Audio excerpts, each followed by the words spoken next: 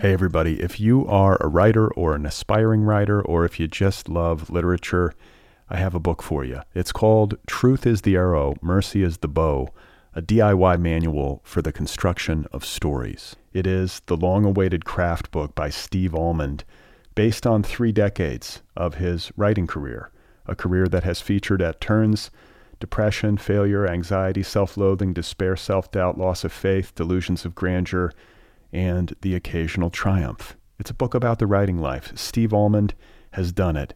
He has embraced it, the full catastrophe, and he has lived to tell about it. The Boston Globe says, quote, "This isn't just a book about writing, it's a book about honesty." And Richard Russo calls it, quote, "one of the best books on writing I've ever read. It's also the funniest by a country mile." Once again, it's called Truth is the Arrow, Mercy is the Bow, a DIY manual for the construction of stories by Steve Almond, available from Zando. Go get your copy right now, wherever you buy books. Another day is here, and you're ready for it. What to wear? Check. Breakfast, lunch, and dinner? Check. Planning for what's next and how to save for it? That's where Bank of America can help. For your financial to-dos, Bank of America has experts ready to help get you closer to your goals. Get started at one of our local financial centers or 24/7 in our mobile banking app. Find a location near you at bankofamerica.com/talktous. What would you like the power to do?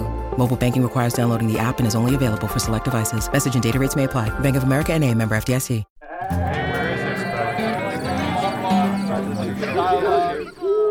Hey everybody, welcome to the program. This is the Other People Show. I'm Brad Listy in Los Angeles, California. It's good to be with you. I appreciate you listening, and I hope you are doing all right wherever you happen to be. I have a great episode for you today. Don't forget to subscribe to this podcast wherever you listen. You can also subscribe on YouTube. Follow the show on social media, TikTok, Instagram, Twitter, and Blue Sky.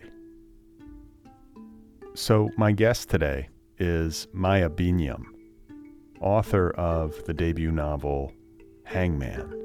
My dad, like the narrator in the book, was a political prisoner. He was an organizer in Ethiopia during the 70s when there was a revolution, and he was incarcerated for a while. He was in prison for off and on, but for a total of like 3 years. And the second time he went to prison, he was arrested with, I think it was 60 other people, and then by the time they came out a couple years later, there were only 12 of them left. So there were executions happening pretty steadily throughout his time in prison. Okay, that was Maya Binyam, author of the debut novel Hangman, available from Farrar, Straus, and Giroux. Hangman is a wonderful debut novel with a very memorable protagonist. This is a book with a lot on its mind, and yet it's also a book with a narrator who is strenuous in his efforts to say very little about himself. It is a novel about diaspora and refuge, black refuge in particular, what that means and what that doesn't mean. Hangman is about family and cultural divides and what it means to live in a kind of no man's land when no particular place or nation feels quite like home. It's also a story about the travel experience, particularly when one is traveling out of country. The idiosyncratic and often funny and exasperating human interactions that are occasioned by those kinds of experiences. This is a very smart, very original debut novel, and I had a great time talking with Maya Binyam. That is coming up in just a bit. Before we get going, a quick reminder that I do an email newsletter once a week. You can sign up at otherppl.com or bradlisty.com. It is very simple, this newsletter of mine. I will let you know about the latest episodes of the show on a weekly basis, and I also share a handful of links to things that I've been reading and finding interesting. So if you would like to hear from me in your inbox once a week, go sign up for the newsletter at otherppl.com or bradlisty.com. Likewise, if you are interested in joining the Other People Patreon community, I would love it if you would do that. Just head on over to patreon.com/otherpplpod and help keep this show going into the future. If you like this program, if you listen regularly, join the Patreon community. It's a sliding scale. It's easy. It's affordable for everyone. So check it out over at patreon.com/otherpplpod. All right, so my guest once again is Maya Binyam. Her debut novel, Hangman, is available now from Farrar, Straus, and Giroux. Maya Binyam's work has appeared in a variety of publications, including The New Yorker, The New York Times Magazine, New York Magazine, Book Forum, The New York Times Book Review, Best American Short Stories, and elsewhere. She is currently a contributing editor at the Paris Review and has previously worked as an editor at Triple Canopy and The New Inquiry. She has also worked as a lecturer in the New School's Creative Publishing and Critical Journalism program. I'm very pleased to have had the chance to catch Maya Binyam as she makes this fine debut. So let's get to the conversation. Here she is, ladies and gentlemen. This is Maya Binyam, and her debut novel, one more time, is called Hangman. One of the fundamental problems with Boston is that growing up there, you're sort of indoctrinated into the myth that Boston is a major American city. And as soon as you leave, you realize that it's not. Like, it's kind of an insignificant American city unless you're attached to the kind of like Puritan roots of the country. But yeah, no, Boston is horrible. It's very racist. It's a very segregated city, and yeah, the Puritan roots feel like a strong structuring force even still. And you have no connection to the Puritan roots of Boston. Like personal family connection, or I don't know. Yeah. No, I don't think I do. I don't think that I ever related to that. Well, yeah, no. I mean, like, people are like, oh yeah, my great grandfather came over on the Mayflower or whatever. These people who have these like genealogies that are super deeply connected to like the founding of this, Yeah. the founding of this country. I'm like, yeah, my great grandparents were like starving and came over on a boat from Sicily. It's not nearly so glamorous, Yeah. Although it couldn't have actually have been very glamorous. I mean, that the kind of like myth is glamorous if you don't factor in what they did once they got here and probably what happened to them. But Yeah. yeah, yeah. No, I don't think so. I mean, maybe. Maybe it's like more glamorous if you're a Bostonian, if like, your great great grandfather hung out with like Ralph Waldo Emerson or something. Yeah. Yeah. That would impress me. There are certainly Bostonians who take pride in that, and that's one reason why the city is not fun. So you just did you grow up not liking it? Yeah, I mean, I grew up always wanting to leave. Like, I basically asked my mom desperately to move us to New York from a very young age. Like, I was a young child who was really obsessed with real estate for some reason, and like wanting, I mean, we were always renters, and I really liked the idea of owning a house, and of owning a house in New York. That was my dream as an 8-year-old. And Why? But why? I don't know. I mean, I think part of it was that my parents didn't live together. They kind of broke up before I was born, and they lived in very different parts of Boston. And I had a brother who was much older than me. And I think I had this fantasy of a nuclear family who, all lives together under the same conditions and shares a home. And I don't know. I think the fantasy of suburbia, like I didn't want to live a suburban lifestyle. I didn't want to live in a suburban town. I wanted to live in New York City. But the fantasy of the family that attends life in suburbia was one that was strangely compelling to me, especially because a lot of my friends had a bunch of siblings that they lived with. Their parents were together. And I thought if we owned a house or something, that kind of permanence would be available to me. but yeah, I like looked at real estate listings obsessively, and I also would come up with a list of open houses every Sunday, that were local, that were in Boston, and I would kind of drag my mom along. To go look at them Yeah, to go look at the various apartments. at age 8. Yeah. So, and I mean, you're young. So, like, I'm trying to place you in time when you're doing this. Is this like the age of like Redfin and Zillow? Are you online doing this? No, I know it wasn't that late. I This was like, if I was 8, it would have been the early 2000s, like 2001, 2002. So how was I finding open houses? There were a lot of them in the newspaper. Like a lot of them would be listed. We got copies of the Boston Globe, and there would be listings there. And I do remember at a certain point, I mean, I didn't have a computer until I was 13 or something, but at a certain point I do remember seeing listings online. But again, that was through the newspaper. I don't think I was aware of the kind of like real estate aggregators that exist now. I don't know when those started. I feel like you should be a realtor. Well, it's funny because now I mean, the real estate market is just so sinister. It's just so incredibly sinister. So it's funny that as a child, I kind of viewed it aspirationally. I was like, this will be my entrance into the kind of life that I want, which is of course also an American myth. It's like, you buy your home and then everything else proceeds from there. Right.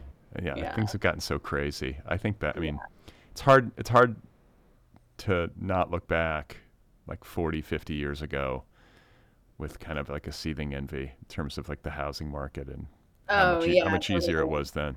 Totally. Yeah, I mean, the way to be able to live now is to have like made a decision 40 years ago, or like had I don't know. Yeah, it's intense. I think another thing that conditioned it too is that my mom and I moved around a lot. Like the longest I ever have lived in a single apartment was 2.5 years, and that was the last apartment I had in New York.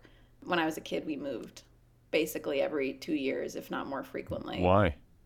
I don't really know. I mean, we moved when I was a baby because my mom got a job in Miami, and then we moved back so that I could be closer to my dad and his extended family.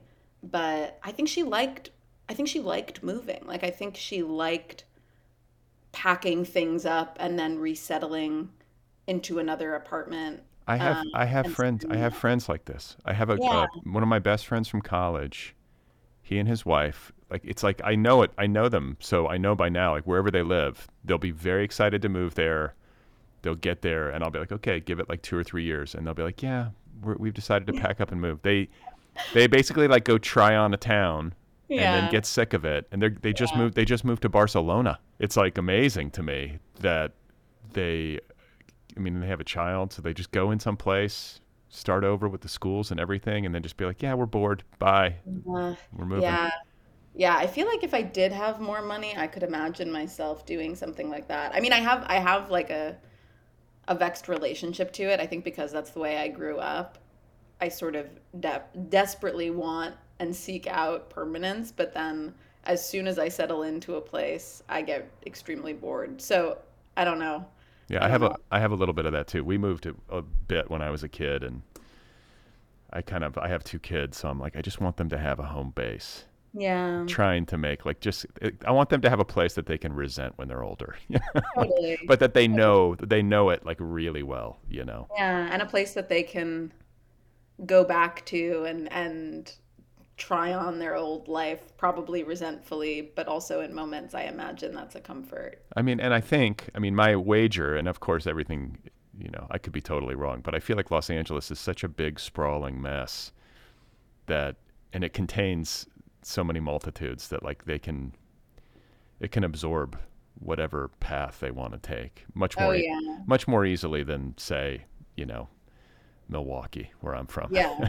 Yeah, definitely. I'm jealous of my friends who grew up or whose parents still live in LA or New York, which for me at least are I don't know. They're the American cities that I can see myself most easily, or I can most easily imagine myself living in, and the idea of having family here or there. It sounds so nice Yeah. I because mean, you could like be yourself and then also be the person that you were with your family or whatever. yeah, and like you can live across town and feel like you live in a totally different place. That's the other Right. thing, Like you never see Right. people. I don't see people who live on the west side. It's like, you Yeah. got to really make a plan. So you're growing up in Boston, and I always feel like people from Boston, their parents are somehow academics. I think I've heard that. Mm. Is that the case for you? No, it wasn't the case for me. I mean, my mom is from Boston. She grew up in Cambridge, and she worked for a long time as an immigration attorney. And then when I was quite young, became an immigration judge. And my dad happened to be resettled in Boston. He came to the States as a refugee, and he From from Ethiopia via Italy. He applied for refugee status in Rome, but he I mean, he worked for a long time doing various things. He was a taxi driver, he worked at a convenience store, and then he worked as a bookkeeper in my mom's immigration office when she was an attorney. But then he subsequently became a community organizer, and he runs a mutual assistance association that's for other immigrants from Ethiopia. So he helps people find housing and jobs and legal representation and stuff like that. So yeah, neither is an academic, and they both work in immigration, but from very very different standpoints. well, but then yeah, but brainy people. Because I mean, reading this book, I'm like, wow, this is a really smart human being. Oh, uh, thanks. and I may be proximity to all these great academic institutions, your parents being brainy, but I'm always curious. I'm like, well, how did this happen? Like you're Yeah. very well educated, or just like self-educated. Sometimes people do it on their own. Like I don't know. I don't know how. I think it's unfair for me to ask you to diagnose your own intelligence. Yeah, yeah. I mean, especially because I don't feel, I don't walk around the world feeling smart. Most of the time, I feel pretty dumb, and that's the feeling I have to contend with. But I did have like a kind of classically good American education. Like my mom and dad also lived in very different parts of Boston, but my mom lived in Brookline, which is sort of like famous for its good public schools, and I went to Yale for college, and through those networks, I think met a lot of people and read a lot of things that were very inspiring and helpful to me, but also encountered people who were very both like dumb and also introduced me to things and ways of being that have been unhelpful for my life. Like what? Well, I think the way that I feel it most clearly is like, especially at a place like Yale, which is, despite being a liberal arts college, very pre-professional in a lot of ways. I think a lot of the students who go there have some sense for what they want to do in the world, or they at least have some sense for their own ambition, even if they aren't sure what exactly they're going to apply it to. And I think a lot of students were encouraged to professionalize their interests even while they were at school. Like extracurriculars are a really big thing at Yale, even more so in many instances than the classes. And a lot of those extracurriculars are hierarchical and competitive, which I found to be kind of ridiculous as a 19-year-old who mostly just wanted to read and write. But I think nevertheless, I was encouraged, and a lot of students who came from places that were not reflected in the culture of Yale, I think we were encouraged to kind of professionalize our interests in and our like very meaningful experiences in the places that we had come from. So I watched, for example, a lot of African students or students whose parents were from Africa get routed through these extracurriculars, but also a style of learning that turned kind of like a genuine engagement with lived experience into something that could uh, resemble a job. Like I remember when I first got to school, you know, Ethiopian life is something that was very important to me. Like I grew up surrounded by Ethiopians, many of whom had come to the States as refugees and were trying to recreate Ethiopian culture in a city that was kind of fundamentally antagonistic to Black life. And I wanted to carry that out in my life at Yale, and I was kind of confused as to how to do that. And one of the places that I thought I might find other African students was this student group that, and I was 18, so I was also like very confused and wide-eyed and searching. But kind of the most visible organization, one of the most visible organizations of African students at Yale was this Association for African Peace and Development. And you can kind of tell that by the name of the group, it was focused on the relationship between American and Western governing bodies and these African countries where a lot of us had come from. And the interests of the group kind of replicated, I think, a sort of neo-colonial relationship between institutions like Yale and the state, and then this place where we were all from, but suddenly we were on the other side of that equation. And yeah, I just found that like continued to be the case. How long did it take you to catch on? Like, you know what I'm saying? Like, was it like from the outside looking in, you were like, or did you join it and then realize once you were in it, like, that this was... No, absolutely. It absolutely took me a moment. Like I joined, and at first I was kind of like, I'm like different from these other people, but I can't really say how, and I don't really feel comfortable. And we're organizing this conference, and I really don't want to participate. Like, I really don't want to do the tasks that I'm being asked to do. And so I felt it at first like that, like a kind of impulsive wanting to withdraw. And then I think it wasn't until later when I found my people, mostly in the AFAM Studies Department and the Women's Gender and Sexuality Studies Department. It wasn't until I found those people and a kind of different approach to communing around these ideas that I found animating. It wasn't until then that I was like, oh, that is, there are reasons why I felt uncomfortable, and they weren't just because I was young or unsure of myself. It was also because I'm kind of fundamentally opposed to communing with other people in that way, I guess. Yeah. I mean, it feels like I would be interested to know about the founding of that little extracurricular group, the one that you're opposed to. You know what I'm saying? Like, something tells me it was founded by some white people at Yale. It actually wasn't. It was founded by, I mean, this is a generalization, but I think a lot of the African students that were at Yale and probably at a lot of these other Ivy Leagues were incredibly wealthy. And that's because Yale is not inclined to give financial aid to students who are coming from countries outside of the US. And so I think it was it was a very wealthy organization, not because the organization itself had money, but because the people who were joining it were, for the most part, from a very particular subset of people with money in the countries that they were from. And there were some American students in that too, like people who had immigrated or were the children of people who had immigrated. So there was kind of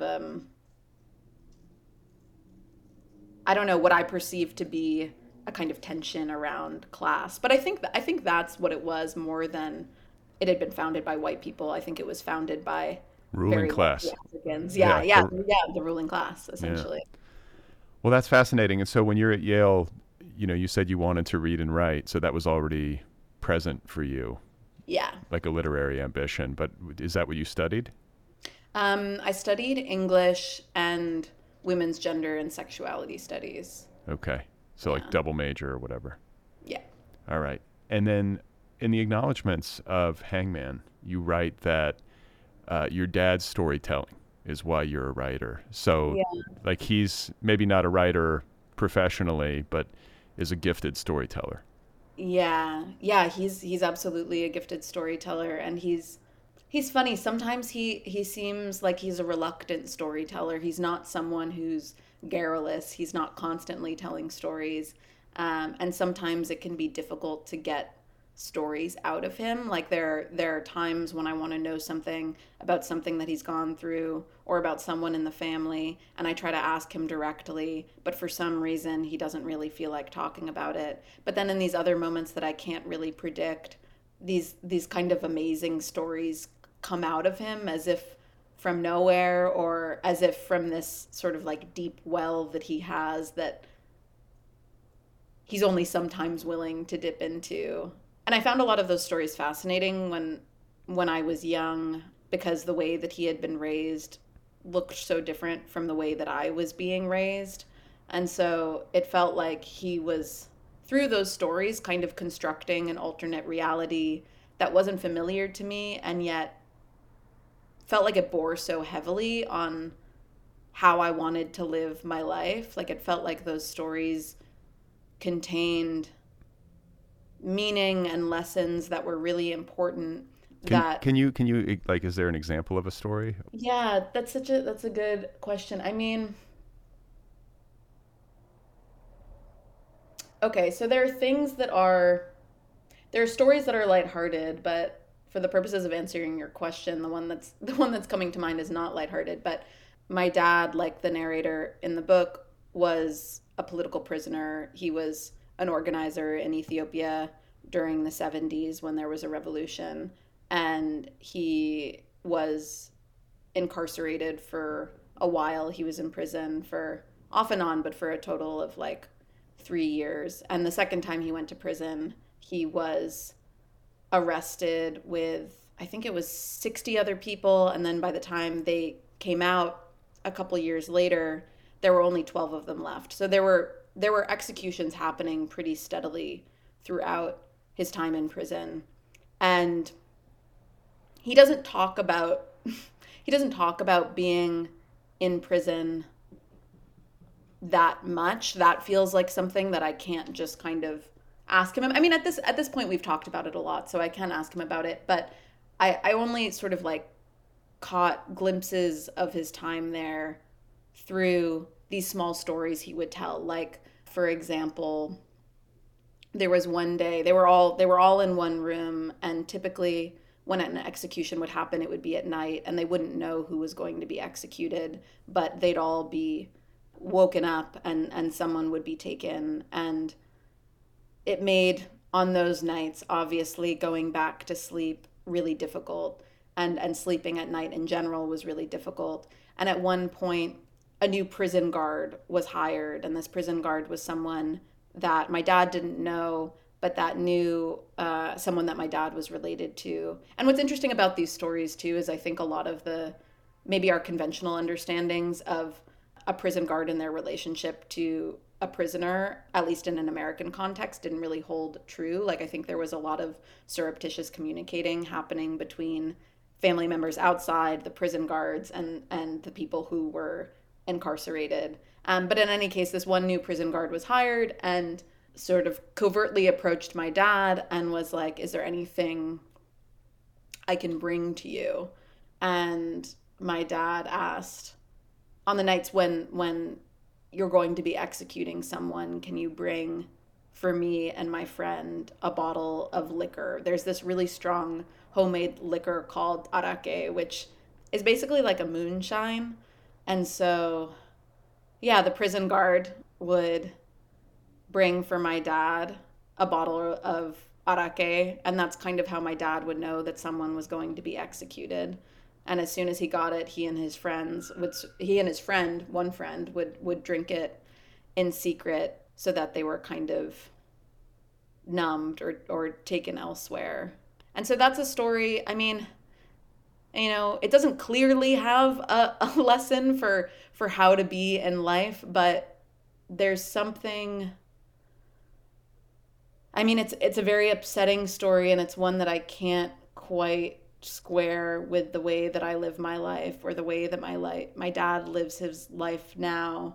That's a remarkably heavy experience. Yeah. And what's interesting is that it's understandable to me how you, an American-born child with no frame of reference for any of this, could deeply internalize that. Yeah. Even though the stories about it and the information you receive about it is pretty sparing. You're getting it in bits and pieces. Like, I think there's something to this notion of like genetic or like nonverbal transfer of Yeah. trauma, the way that this stuff, Yeah. like, how can you not feel that within your father, even if he isn't verbalizing it? Like, that is not an experience that you wash your hands of. That's something you carry. No. That's something you carry with you forever. Yeah.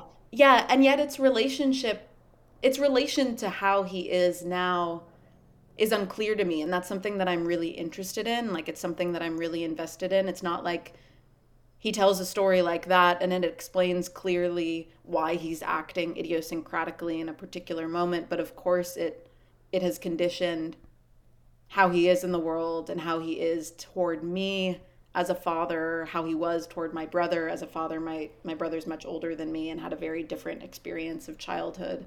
So yeah, that stuff is kind of endlessly meaningful to me, or at least trying to find meaning in it is endlessly meaningful to me. Yeah.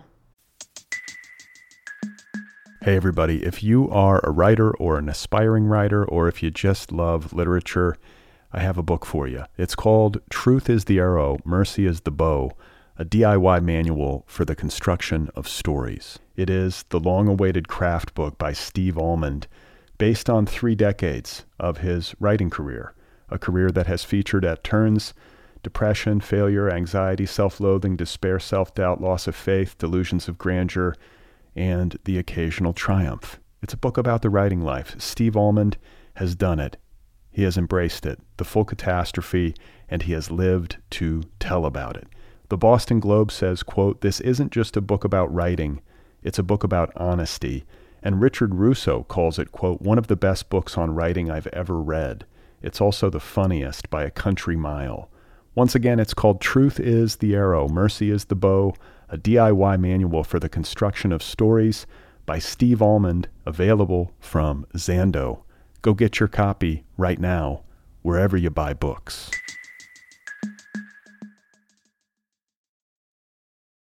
Look, Bumble knows you're exhausted by dating. All the must not take yourself too seriously and 6'1" since that matters. And what do I even say other than hey? Well, that's why they're introducing an all-new Bumble, with exciting features to make compatibility easier, starting the chat better, and dating safer. They've changed, so you don't have to. Download the new Bumble now. Okay, so we've kind of set up your novel Yeah. a little bit. And you wrote the first draft of it at a residency in Yes. the Adirondacks, I read. Mhm. Like, how long were you there? I was there for a month.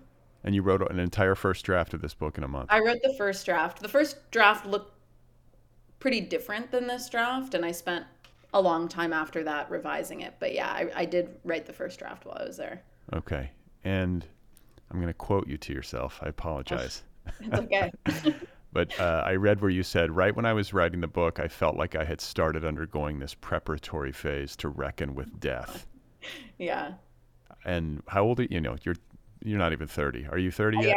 I just turned 30. Okay. You're a baby, at least compared to me. So you're reckoning with death at a young age. Oh, yeah. Yeah. Yeah, I mean, it's funny. I said that in that interview, and then I felt afterward like I wasn't being so accurate. I felt like actually when I was writing the book, I wasn't thinking so much about death. I was having a lot of fun in my life, and I was feeling a kind of strong life force. Like, it was the summer of 2021. People were getting vaccinated. We didn't yet know that there would be these other variants of COVID.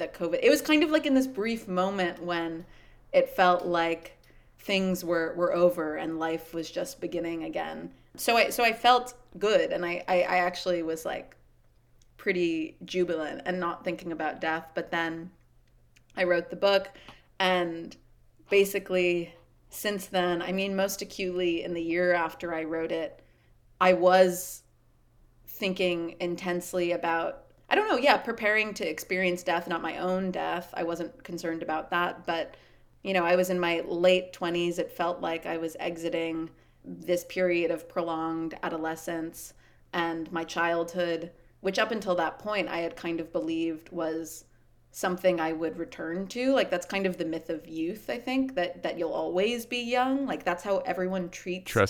Trust me. Yeah. It ends. It ends. And yet when you're a child, everyone treats your youth as if it's a permanent state. Like that's how people talk about it. And people reference getting older, they reference their own youth, but I think until you've lived long enough, it's like at least for me, I was like I'm never gonna get old. Like I'll turn probably 25 and that's gonna be it. And then Right. life will remain the same. So I had this period where I was reckoning with the fact that my childhood, which is really important to me, like it's been really conditioning, was not in fact something I was going to return to. And I was also I'm lucky that my parents are alive and in good health. Both of them had parents who died when they were very young. Like my dad was orphaned by the time he was 12, and my mom's mother died when she was 23. So, but I nevertheless, despite knowing that, I think I took for granted that my parents would kind of live forever. And there's a lot of death in the book and sort of like reckoning with rituals of death and traditions of mourning, some of which I grew up with.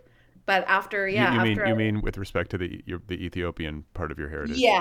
yeah, yeah. I mean, on my dad's side, I was brought up with these strong rituals around death. Typically, when someone passes away, their closest family members won't be alerted until they can be surrounded by friends and family who tell them all together. And I witnessed that happening throughout my childhood. Like there's been a lot of death on my father's side of the family, and I found those rituals sort of amazing and kind of like incredible feats of empathy. Like I have these memories of uh, people showing up to my dad's house, and this was after he was told that, for example, his brother had died. But after his brother had died, he sort of needed to host mourners for a month or so, for 40 days. And people would show up to the house every night and they would knock on the door and he would open the door and he would be feeling fine, or he would at least have no outward signs of grieving. And then when he opened the door, they would start crying and wailing. And then he was sort of expected to mirror their grief, but they were also mirroring the grief that they presumed that he felt but wasn't able to show. And Yeah. I was just upstairs in my room being like, what's going on? I've never seen my dad cry before. I've never seen anyone scream, because I was American also. Like, and Americans, I think, are really dumb for the most part about like death. Like many of them, especially in secular American groups, like just don't reckon with it. And so I think I had a kind of private belief that death was just something that happened and then was true, and it was a simple fact of life. I was also, a young kid, so I hadn't experienced significant loss. But as I got older and in this like more recent period of my life, I've been feeling like I need to have I need to have some understanding of death that enables me to feel the presence of people that I've lost, or else my life will be very sad in the future and lonely. You got to get prepared.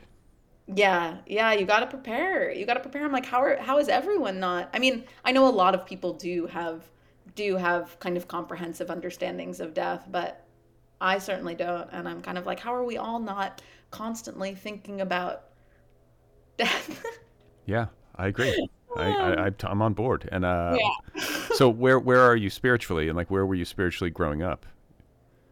Growing up, I was a very adamant atheist, which was strange because my mom, I think, identifies as a Quaker, and we went to Quaker meeting when I was a little kid, but I didn't learn much from it. Like I don't think anyone explained it to me, I just remember being very bored at how quiet it was. And my dad's side of the family, they're Ethiopian Orthodox Christians, and I I had a very antagonistic relationship to Christianity in particular, and I remember Why? as I don't know, I think I really believed in myself as an individual in the world, and I resented anyone trying to pass down a kind of like tradition of belief or principles that had been gleaned from a source that I couldn't identify. Like I had some understanding of a need for like an ethics in the world, but I wanted my ethics to be based on observations that I had made or observations that people close to me had made or like life experience. I didn't want to feel any kind of attachment to an abstract morality, which is also kind of a very American thing too. Yeah, but it was weird. Like I would get into screaming arguments with my cousins, for example, who were older than me and very adamant that I believe in God, and go to church and stuff like that. And I was very resistant to that. Yeah. I didn't have screaming fights with my cousins. Not because I necessarily didn't want to, but just they lived far away. But Yeah. I had a very similar, just like what's the word? Like inherent resistance Yeah. from a young age, and it's just like, don't tell me, I got to figure this Yeah. out. Like Yeah. I got to get Yeah. this on my own. And Yeah. also I just wasn't buying it. Like something in me was like, I don't buy this. Yeah. This doesn't make sense to me. Yeah. Or like maybe it does, but like you got to explain it better, and nobody could explain it to me in a way that made sense. And so I was just like, Yeah. yeah, it's not for me. Yeah. Well, it's hard also. I guess it is kind of like, I don't mean this in the derogative sense, but like it is also like a childish position. Like I remember being a kid and like wanting to be taken seriously and not wanting to be told what to do. And maybe my reaction to religion was part of that. But also my parents, despite the fact that my mom took us to Quaker meeting and my dad was nominally Christian, they didn't raise me with any kind of religious principles. Like my dad was a socialist organizer who I think fundamentally believed that religion was the opium of the masses, at least at a certain point in his life. And I learned recently too that his grandfather, or sorry, his father's family they were Ethiopian Jews who were sort of forced into conversion, practiced in secret, and then subsequently kind of gave up their religion to be part of the ruling class. So it's all like all of the traditions that I kind of inherited are all mixed up. Yeah, I mean, I think a lot of people wouldn't realize that they're Ethiopian Jews. Yeah, yeah, I have a friend in Israel who lives in Israel who adopted some Ethiopian Jewish kids. She's Jewish. And I was like, wow. She explained it all to me. But yeah, there's a yeah, Jewish tradition in Ethiopia. yeah, yeah. I mean, I don't know much about it. I'm curious to learn more about it, but yeah, All right. So death obsessed. yeah, And you have landed in this novel on a very particular, very unique voice. It's unlike anything I've read. You know what I'm saying? Like, there's something about this book that's sort of singular. Like this narrator and this style of narration just feels really specialized. And there's something mysterious about it. It's one of those books that it sort of teaches you how to read it as you go. And it's a mystery in some sense. Like that's part of what makes the narrative propulsive, is trying to sort out, like, A, what is going on, B, who this guy is.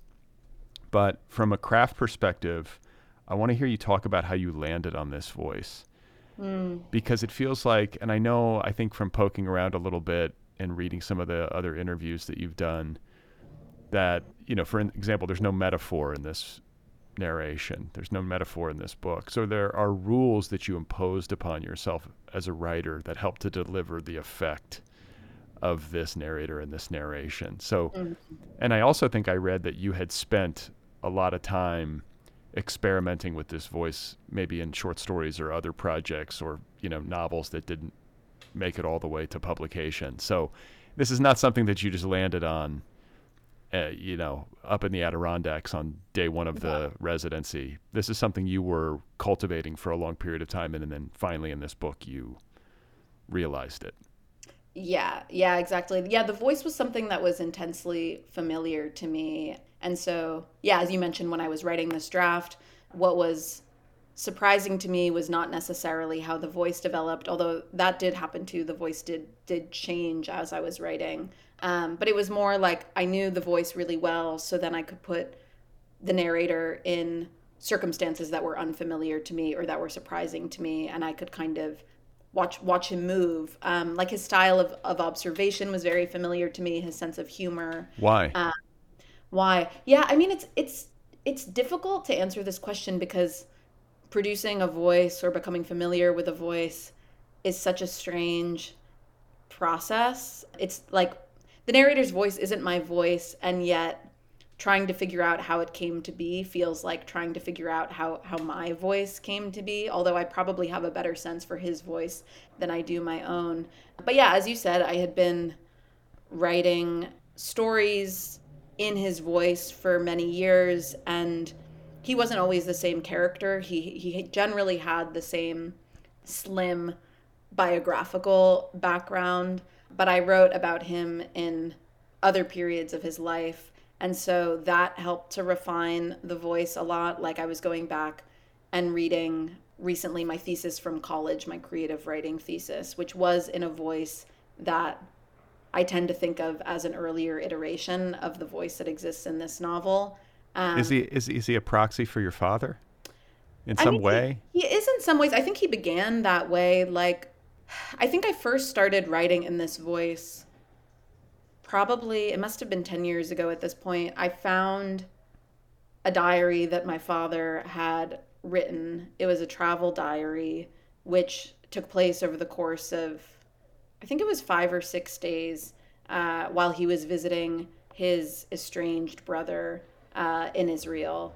His brother had likewise, my dad found refuge in the States. His brother had found refuge in Israel, and they hadn't seen each other for a long time. And my dad wrote this diary, and, like most travel diaries, it described moving through the airport, finding a visa, getting a taxi, settling into a hotel, and then doing kind of like touristy things with this companion who he hadn't seen in a very long time. And at the end of the diary, he describes something that happened on that trip, which was kind of shocking to him. And reading it when I found it and reading it subsequently, it strikes me still that the events leading up to that moment, or the kind of diary entries leading up to that moment, when you read them in light of what happens at the end, it feels like they're all mounting toward it, even though, of course, my dad couldn't have known what was going to happen at the end of his trip. Wait, may I ask what happened, or is it too much to ask? Yeah, I can talk about it. Basically, oh, I mean, this is such a long story. Or the thing that happened is so complicated by like events that have occurred across many years. But at the end of the trip, he realized that his brother was homeless. He was squatting in the like garbage room of an apartment building, and his brother is someone who has a kind of strong mythology around him. Like he was, when they were growing up in Ethiopia, they grew up in a remote town in the north of the country, and his brother had a kind of intense like linguistic prowess. He was fluent in English from a very young age, whereas most people weren't. And he was, there was a socialist revolution, and he was very young when that happened, and he became a really compelling political organizer who organized all of his fellow students, and was a really sharp reader, and would go into the mountains to recite these speeches that he would give in English to the people that he was organizing.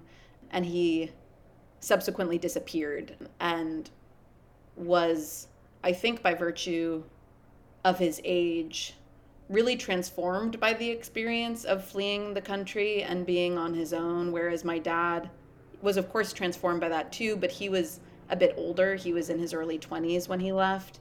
And listen, he had been through hell in prison. Immigration was Yes. no big deal by comparison. You know, Yes. like Yeah, totally. I can figure out Boston. You know, like Totally. right. Totally. But his younger brother was like 16 when he fled the country on a tractor and lived in a refugee camp in Sudan, and then lied about being Jewish so that he could go to Israel. And then, just a lot of stuff, bad stuff happened to him in the process of that. And so I think going to Israel and seeing that, which is already like a very intense place, like it's a site of intense colonial occupation. My father had organized with Palestinians when he was in Ethiopia, and now he realized that his brother, who had this kind of immense prowess and like political savvy, was living in a trash room. And I was obviously like compelled by his writing in that diary for many reasons. But I think I started at that point. I initially wrote something that was more closely based on that diary, and then started writing things that were in a similar kind of voice about different situations and about different stories that I had heard. And the voice through that process changed. The voice now sounds very different from the voice that I encountered in that diary. Even though I can track some of the seeds of it there, it's very different now. And it does more closely mimic my own voice and things that I have gleaned through reading. It's like it's a strange amalgamation of influences. No, but that tracks it nicely. That tracks it nicely. And I think that, being just like, there's one generation between you and all of these really dramatic and traumatic experiences. And yet your existence feels very far away from all that, right? Yeah. So, and I'm going to pose this as a question. I'm imagining it to be true, but if it's not, feel free to correct me. But it's like there's this element of mystery at work in your book. It feels like, what's going to happen? What happened? What's going on? Who is this guy? What is this history of his? And you as a child and you as a young woman, like growing up in such close generational proximity to all of this stuff, and yet getting it piecemeal. Yeah. And maybe you travel back to Ethiopia, so you have experience on the ground there, and you've met family there and all that kind of stuff. So it's not a total blank slate, but it feels like somebody, like knowing this now, it feels like you're kind of searching for yourself and your past.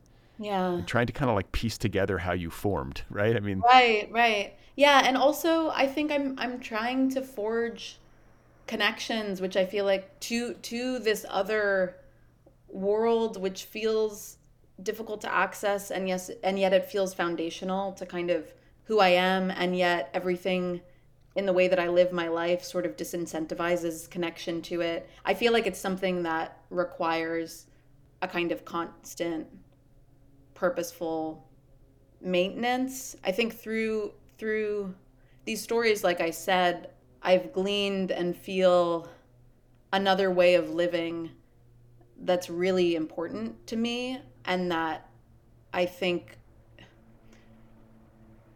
is both produced by negative political forces in the world and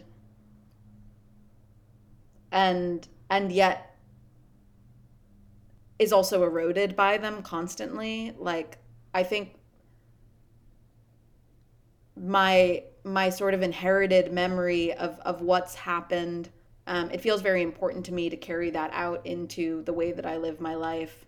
And yet it's very difficult. Like, that's very difficult work. I'm not really able to live my life in a way that embodies what I've inherited. And so I think writing is a way to kind of forge those connections, for me at least. Like that's kind of the personal stuff behind it, which doesn't mean that that's how other people will read the book, obviously.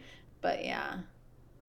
When you need mealtime inspiration, it's worth shopping Kroger, where you'll find over 30,000 mouth-watering choices that excite your inner foodie. And no matter what tasty choice you make, you'll enjoy our everyday low prices, plus extra ways to save, like digital coupons worth over $600 each week. You can also save up to $1 off per gallon at the pump with fuel points. More savings and more inspiring flavors make shopping Kroger worth it every time. Kroger, fresh for everyone. Fuel restrictions apply. Well, we've kind of, for people listening who haven't had a chance to read, sort of touched on the idea that this voice that you're writing in is very unique and that this narrator is sort of mysterious. But to give kind of like a broad strokes overview of the plot, we have the narrator who is writing in the first person, sans metaphor. What are the other rules? There's no proper nouns. Yeah, no proper nouns. There are a few proper nouns, but I don't think they're ever voiced by the narrator. They're in some emails that he gets from his brother.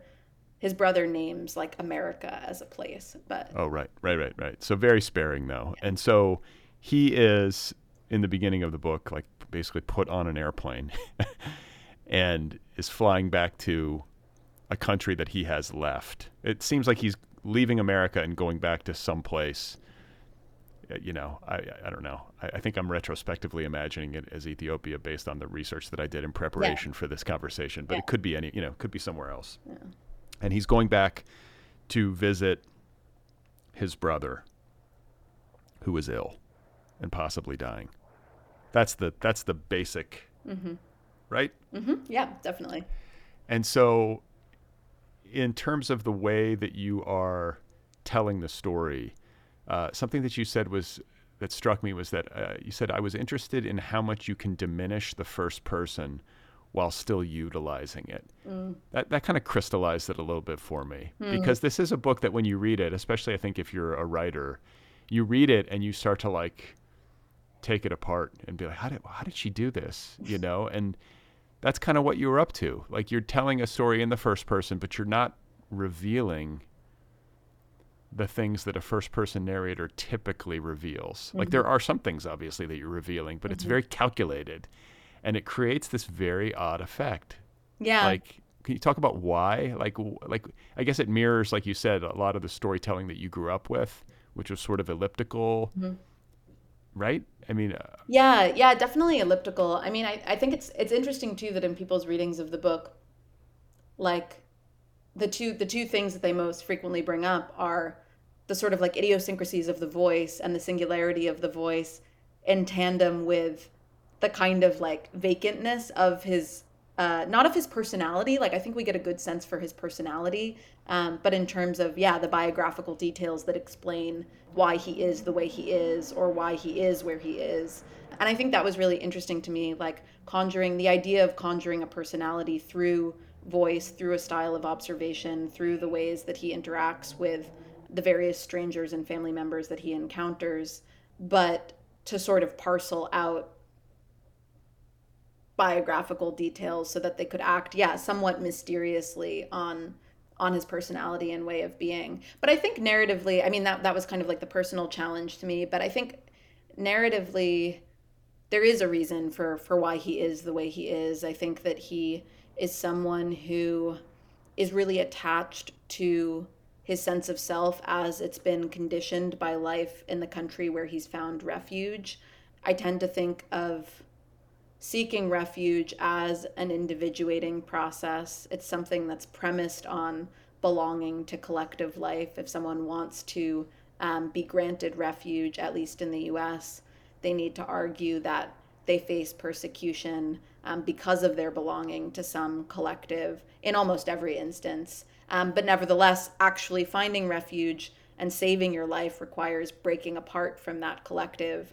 And I think that process, when it's combined with life in America, can be extremely individuating and can lead to a warped conception of self in which in which you begin to believe that by virtue of having found refuge in America, you are resourced and healthy, or have access to the things that could enable healing. And I think the narrator has really bought into that. Like, he thinks of himself as someone who has more life available to him. He thinks, a stable income. He has access to medicine, even though throughout the text he's struggling to find his blood pressure medication. And he's also very resistant to embracing a lot of the associations that are typically ascribed to his home country in diaspora. Like, he knows that his country is typically seen by people in diaspora or by Americans as under-resourced, as a site of poverty and hunger and neediness. And that's all localized in his relationship with his brother, who makes kind of near constant asks for money, for food, for medicine. And he doesn't want, he wants to go back to his home country and be embraced by the collective. Like, he wants a kind of welcoming return, but he doesn't want to associate with or he doesn't want to accumulate the associations that he's like distanced himself from. And I think because of that, yeah, he really bars himself against other people. He doesn't make himself vulnerable to the stories that they're telling him or to the experiences that they've gone through. And so by virtue of that, yeah. But he's also open to them. Yeah. Like, there's like a wonderful kind of almost comedic openness. Yeah. Because this is something we should say. We haven't said this yet. This is a funny book. Yes. Yeah. Like, there is humor in this book, Yeah. but it's an odd humor. It's like a very offbeat humor. Yeah. Do you agree? Yes, I do agree. I Okay. agree with that. Yeah. Yeah. I mean, and I say that as it's high praise. I love it when somebody's like making me laugh in unexpected ways. And there's, I think, also kind of like an absurdist quality to the humor, because this novel, plot-wise, as this guy is on this journey back to his native country to visit his brother, is a succession of encounters with people of a variety of different backgrounds, like missionaries, yogurt salesmen, just people he runs into, and will have these like fairly deep exchanges with. And he's wide open in a sense. I mean, he's not going to do everything everybody wants him to do. I mean, this guy's not a complete pushover. Right. But he will engage. You know what I'm saying? Yeah, no, he's open. He's like, I will pause my day in order to hear your story. And at the same time, he often hears these people's stories and he's like, ugh, I can't believe they're talking. Like, I can't believe another person is talking to me and telling me their story, which has nothing to do with what I'm experiencing. And yet he is very open to those stories because he's very polite. He's a very polite person who's really obsessed, I think, with the conventions of respectable behavior. And I think he's so obsessed with those conventions that they can be kind of empty. I think they kind of serve as an excuse for him not to reveal information about himself. But I also think his obsession with those conventions produces a lot of the humor. Like, there's a scene pretty early on in the book when he's trying to take a shower, but there's a pigeon in the bathroom. Right. And he instead of like trying to find another bathroom, instead of trying to get the pigeon to fly out of the window, he's like, I'm going to shower and I'm going to keep the water splashing in my personal shower zone so that the pigeon isn't disturbed, because I don't know if the pigeon likes water, if the pigeon doesn't like water. I don't want to make the pigeon angry. Like all of that, I think, is produced from his desire to be polite, like even to a pigeon. Right. There's something that's part of his charm, part of his charm. And, I think that a lot of people who read this book describe it as like dreamlike or fantastical almost. Yeah. And yet you have said that this feels very realistic to you. Yeah. And Okay. And so I read that. I was like, oh, this is like she was coming at this. It's interesting to me that as the author of this novel, you were coming at it and feeling not like you were writing some fantastical, allegorical, like this is something that's very rooted in the real for you. And then I started to reflect a little bit on times that I have traveled, in particular when I have traveled internationally, where you're outside of your native country, you're in a new place, new culture, you're in that state of disorientation that goes along with being an international traveler. And on that level, what this guy goes through, especially as a solo traveler, it's different maybe if you're traveling with a companion or with a family or something. But when you're on your own and you're traveling as an American in, say, like somewhere in Africa, like there are going to be a succession of these encounters with people. You do run into people who you would ordinarily not run into. And I do think that international travel, unless you're like super paranoid or something, does enforce upon you a kind of openness that does not exist within you in your native country because it's your everyday, right? You're not walking around. You're not, the little shorthand you might have with the barista at the coffee shop. That's one thing. But then, you're in Ethiopia or you're in Israel or something, and it's a different context and it's a different exchange. Yeah. I mean, I do think it happens though, even if you're not a tourist, like if you're going back to a place that you haven't been in for a really long time, I think I at least have experienced that openness. I mean, I've witnessed it in my dad when we have gone back to Ethiopia. We were just there in March, and he'll walk around a neighborhood and be like, just looking to run into someone he knows, someone that he hasn't seen in a really long time. And that's a very funny way of approaching the world, like to just go on a walk and just be hoping that you'll find someone you know. But last week, I was in New York and I hadn't been in New York for 6 months or something. And I found myself kind of doing the same thing. Like I was walking around my old neighborhood just being like, well, I hope I run into someone. And I was on the lookout, and I didn't really run into any. Well, I did run into some people, but it's the same kind of feeling, like that same fundamental openness of looking at strangers and thinking, do I know you? Did I used to know you? Are we going to interact right now? Am I going to like I think I think it's something that's produced by like leaving a place and then going back also. Yeah, I don't know. I was just back in like where in Indiana where I went to high school, and I was sort of nervous that I was going to run into somebody. I Yeah. hadn't been back in a long time. I was just like in the grocery store, like keep your head down, don't look at anyone.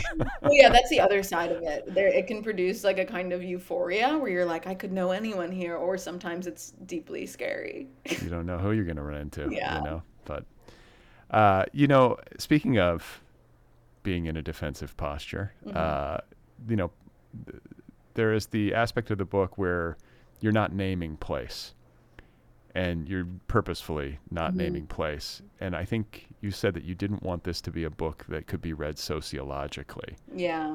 And that's an interesting point. That's an interesting choice, because if you were really explicit from the jump that this was like an Ethiopian refugee, naturalized citizen in America returning to Ethiopia, that changes this novel considerably. Yeah. It changes the read considerably, because the read as it stands is we don't really fully know. We can guess, but it's never really spelled out. Yeah. Yeah, it's funny. I mean, I did research for this novel, or maybe not research that I intended to go into this novel, but research that I was otherwise doing in my life, which of course informed it, like research into the Red Terror, which was this period when there was a military coup by a group called the Derg that subsequently took control of Ethiopia and killed something like 500,000 Ethiopians and Eritreans. And that was the period during which my dad was in prison. And that, combined with stories that I've been told by him, by other family, by friends, that definitely informs the history that's kind of threaded throughout the novel.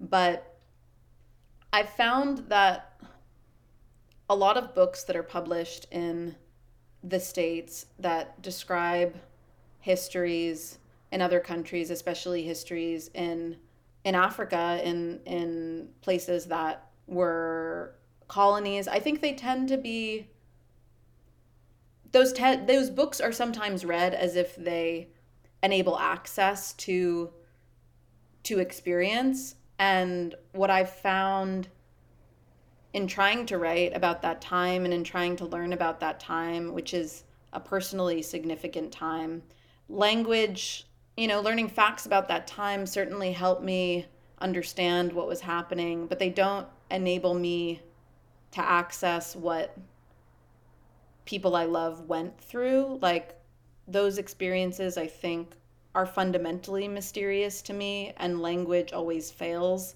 at representing them. And I'm very interested in that failure. Language is the tool that I have by virtue of the fact that I'm a writer. It's the tool that I have to try to access memory and experience, but it always fails to conjure it. Like, you can never really go back. And some language pretends to enable access to experience, but I'm much more interested in language and in storytelling that confronts that failure. And so I think while I was writing, yeah, I did sort of initially write somewhat defensively, as you mentioned. But then I also became interested in how a place might be conjured not through the shortcuts of a proper noun, which anyway um, depend on associations that can't be controlled. Like, when I say Ethiopia, I probably think of something very different than what a lot of other people think of, including other Ethiopians. And so, yeah, I was interested in how to conjure a place through the various associations that people had with it, which is why I Well, found, yeah, I mean, I'm speculating, but I have to believe this is true. That as somebody who is Ethiopian American, growing up and telling people, I have family roots in Ethiopia, the American conception. I mean, Americans are so inward looking and yeah, like so. What's the word? Like non-globe. Most Americans, anyway, most are very. They don't have a global perspective and yes, haven't done a ton of traveling yeah, usually. And so you tell somebody you're Ethiopian American, everyone's like, "We are the world." I mean, like there's these popular. yes, yeah, yeah, It must get so frustrating yeah, because that's like such a minimizing way to look at it, right? yeah. It's frustrating. It's really frustrating, and it's also interesting. I don't know. I mean, or I don't know if it's my life would probably be better if I wasn't thinking about that, but that's the life that I live, in which all of those associations that people have are kind of folded into the fabric of my everyday life. So I do think about it. Like, I think about those associations that people make, even if I am incredibly frustrated by them and view them negatively. Have you ever seen Bob Dylan in the "We Are the World"? Have you ever seen that meme of Bob Dylan? Wow. He's so miserable. It's one of the funniest things you'll ever see. But like, Google it when you get a Okay, I chance, will. because he's like not even singing. He's just like standing there. He looks like he's on something. I mean, it's actually quite funny. Have people returned to that moment? Like, have people written about We Are the World? They must have. I mean, I'm sure somebody has, Yeah. but I grew up with it. I mean, I remember it when I was a Yeah. kid, the whole thing, and it was like we got to save the Ethiopians. There's this famine, and like the kids, and it was a real cultural moment. And I think that song and all those. I mean, Michael Jackson was there, and he was everything at that point, and so. But Yeah. for most Americans, that was literally the only time that they had thought about Ethiopia. That's their only experience of it, and so that's pretty, in the grand scheme of things, that's not much. No. No, and yet for a lot of people it's everything. Like, that's enough to conjure an entire nation, Right. which is pretty crazy. But Yeah. that's how these things work, and I am interested in that, and like how nations get constructed from afar, from like seemingly slim details, which anyway have been warped by various like entertainment and political forces, but nevertheless an entire place gets constructed sort of like in the image of those details. And that's fascinating to me. Well, yeah, I mean, like this is all narrative at some point, right? These are all just stories we're telling each other. Like, we are the United States of America, and I mean, it works every which way. Like, think about all the cultural exports that the United States sends around the world. that informs people's perspective of what this place is. Yeah. Like there are a lot of people living abroad who think of the United States and it's like, well, everyone's living like it's Beverly Hills 90210 or, whatever Well, it is, yeah. I mean, even for people who are living here, like the myth of American exceptionalism is so strong that people, I think, aren't even like noticing that there are tons of potholes in their streets and they don't have access to. I mean, I think the people who don't have access to healthcare, like we know that, but it's like horrible. It's horrible here. Life is horrible. Yeah, it's not easy. It's not an easy place to be No. unless you're like in the 1%, in which Yeah. case everything's great.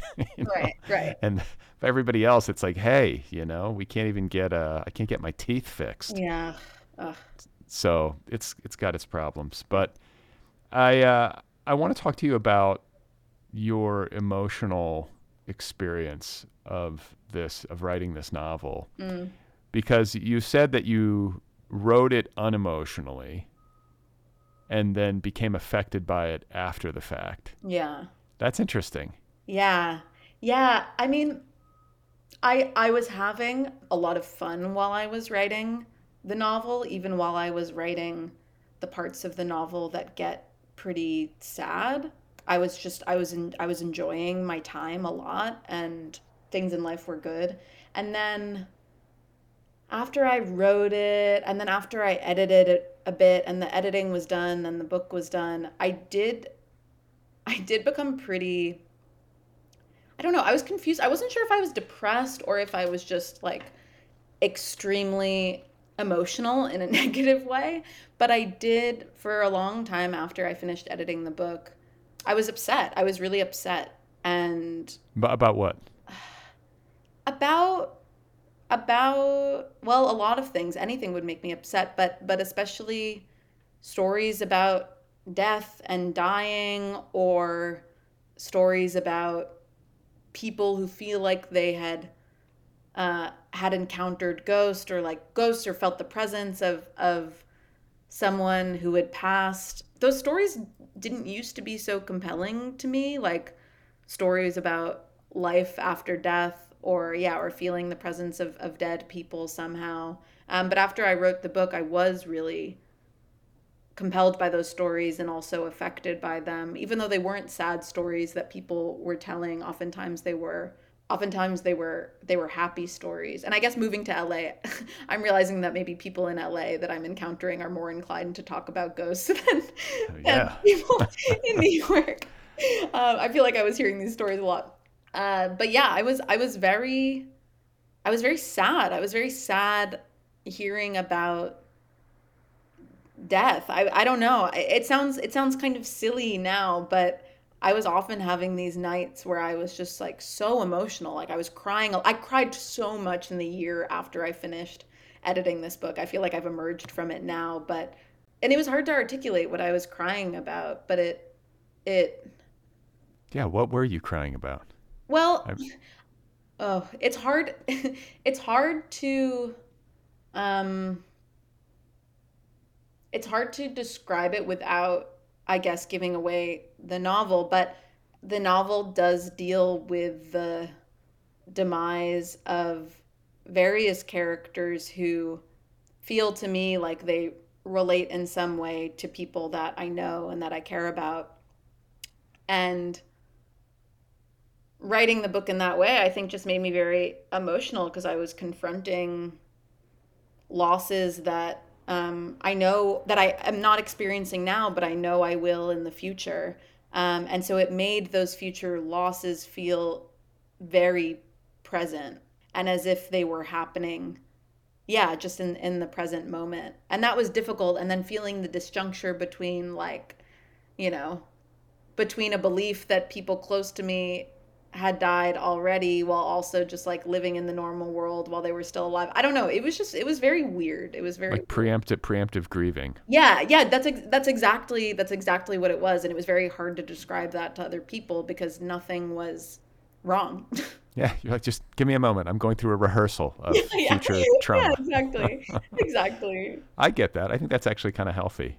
And maybe Yeah, that's, maybe. I mean, you write into a lot of artists, you work into these places Yeah. where you have concerns. And I get it. I mean, I totally relate to that because I've always been sort of death obsessed. I mean, like, what else is there really? Like, what's What else going is on? We're there? gonna die. What does that mean? Yeah, yeah, yeah, Like, how are you carrying on with your like day to day?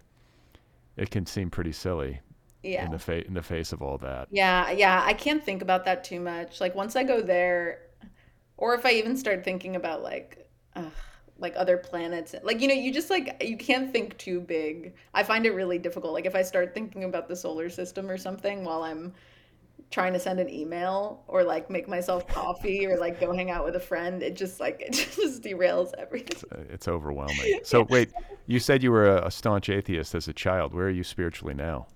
I'm spiritually very open at this As particular. as any good Los Angelino should be. I Yes. mean, Yeah. But I'm still very confused. I definitely don't identify as an atheist, and I I don't know. I think my life will be fuller if I'm able to feel not necessarily a particular kind of belief, but access to, I don't know, forms of like communication and structuring time that aren't like dependent on the work week and what's in front of me. I don't know. I mean I don't know, and I've been kind of like seeking that out by, I don't know, like reading about Buddhism, going to I've who are you reading? I have a, where is it? What's his name? Thich Nhat Hanh? Yeah, Yeah. that's my guy. I love Yeah. him. Yeah. I'm really just dipping in. But yeah, and I've gone to some psychics As one does. as one does in LA. And also just like, I don't know. I like psychedelics. Like I don't know. I've just been trying to like seek out ways to like experience time differently. Yeah. Yeah. How often are you doing psychedelics? Not that often. I did the last time I did mushrooms was like a few months ago, and the time before that when I did them was in the fall when I was sort of intensely in that place I was describing where I was preemptively grieving, and that was like a horrible experience. It was good, but also it just intensified that so much. You crying a lot? I was crying so much. I was crying a lot. I felt like I was revisiting my childhood. I mean, probably to anyone who listens to this, they'll be like, "This woman sounds like an idiot." And talking about experiences, taking drugs can feel like so idiotic, and then when you're in the experience, it feels like true and important. Well, talk about like resistant to narration, like it's really hard to language those experiences. Yeah, yeah, and maybe best not to, though there is like good drug writing, I'm sure. Somewhere. Yeah. Well, it all makes sense to me. I Yeah. mean, Okay. I think it's healthy behavior, Yeah. and I think it's honest behavior to be grappling with this stuff and to be open but confused. Yeah. Like, what other posture is there? I'm always down with that. Where I start to get uneasy is when someone's like, I got it. And I'm Yes. like, are you sure? Like, Yeah. I think some people got it better than others, Yeah. but I think there should always be like some healthy sliver of, and it's a mystery and we just Yes. don't know. Yeah. Yeah. Yeah. So I always ask people on this show before we part company if they are working on anything else. Is there another book in the works? Not in the works at the moment. I'm sort of anticipating one being in the works soon, hopefully, if I can make that perfect alchemy happen, or else like try to eke it out of imperfect conditions. But yeah, I do hope to work on another novel and continue with nonfiction writing. Okay. Yeah. Well, it's been a pleasure to meet you.